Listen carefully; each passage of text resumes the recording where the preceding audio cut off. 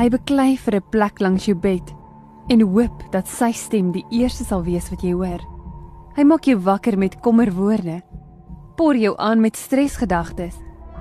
As jy die dag vrees voordat dit nog begin het, kan jy seker wees, Jou Reus was by jou bed.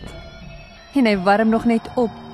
Hy blaas in jou nek terwyl jy ontbyt eet, fluister in jou oor as jy by die deur uitstap, skadu jou voetstappe en bly aan jou sy. Hy gaan deur jou dagboek, lees jou e-posse en praat meer nonsens as enige iemand wat jy ken. Jy gaan dit nie maak nie, jou familie het nie juis ruggraat nie. Gee maar op, jy het in elk geval nie 'n goeie hand gekry nie. Hy is jou reus, jou Goliat. Gee hom net 'n halwe kans en hy sal jou hele dag verander in die vallei van Ela.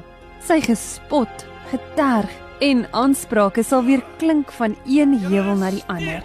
Onthou jy hoe Goliat te kere gegaan het? Die waarheid is dit. Die wêreld is steeds vol Goliatte. Skuld, rampe, dialyse, gevaar, siekte, depressie.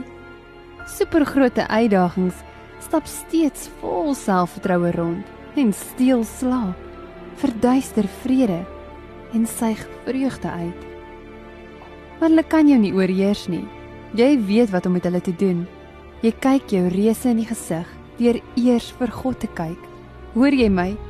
Jy kyk jou reuse in die gesig deur eers vir God te kyk. Fokus op jou reuse en jy struikel. Fokus op God en jou reuse sneeuwel. Jy kom na my met 'n dolk en 'n spies en 'n swaard, maar ek kom na jou in die naam van die Here, die Almagtige. Jy weet wat Dawid geweet het. En jy doen wat Dawid gedoen het. Jy tel 5 klippe op en jy neem 5 besluite. Het jy al ooit gewonder hoekom Dawid 5 klippe opgetel het en nie 20 nie? Daar was 5 besluite wat Dawid moes neem.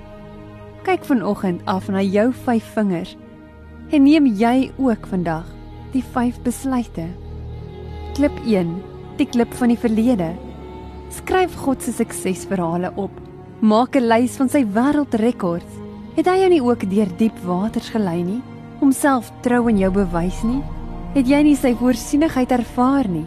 Skryf vandag se probleme in die sand en bytel gister se oorwinnings uit op die rots. Klip 2, die klip van gebed. Kyk na die vallei tussen jou duim en jou wysvinger. Om van die een na die ander te kom, moet jy deur die vallei gaan. Laat dit jou nie ook herinner aan Dawid se afdaling nie. Voordat hy die hoogte bereik het, het Dawid ook 'n laagte aangedurf. Ook jy moet onthou dat jy nie jou reus kan aandurf voordat jy eers op jou knieë gegaan het en tyd in gebed afgestaan het nie. Klip 3, die klip van prioriteit. Laat jou langste vinger jou herinner aan die grootste prioriteit, God se reputasie. As God se reputasie op jou gedrag alleen berus het, watter reputasie sou hy vandag dra? Klip 4, die klip van passie. Dawid het nie weggehardloop van sy reus nie, maar het op hom afgestap. En waarom doen jy nie ook dieselfde nie? Ek meen om die hele tyd te sit en dink aan jou probleem het jou nog niks in die sak gebring nie, het dit? Of om al die dinge neer te skryf wat jou seermaak, het jou nog nooit gesond gemaak nie. Dawid het die reus verlam, omdat hy God vooropgestel het. En wie kyk jy vandag eerste vas? En laastens, klip 5, die klip van volharding. Moet nooit moed opgee nie.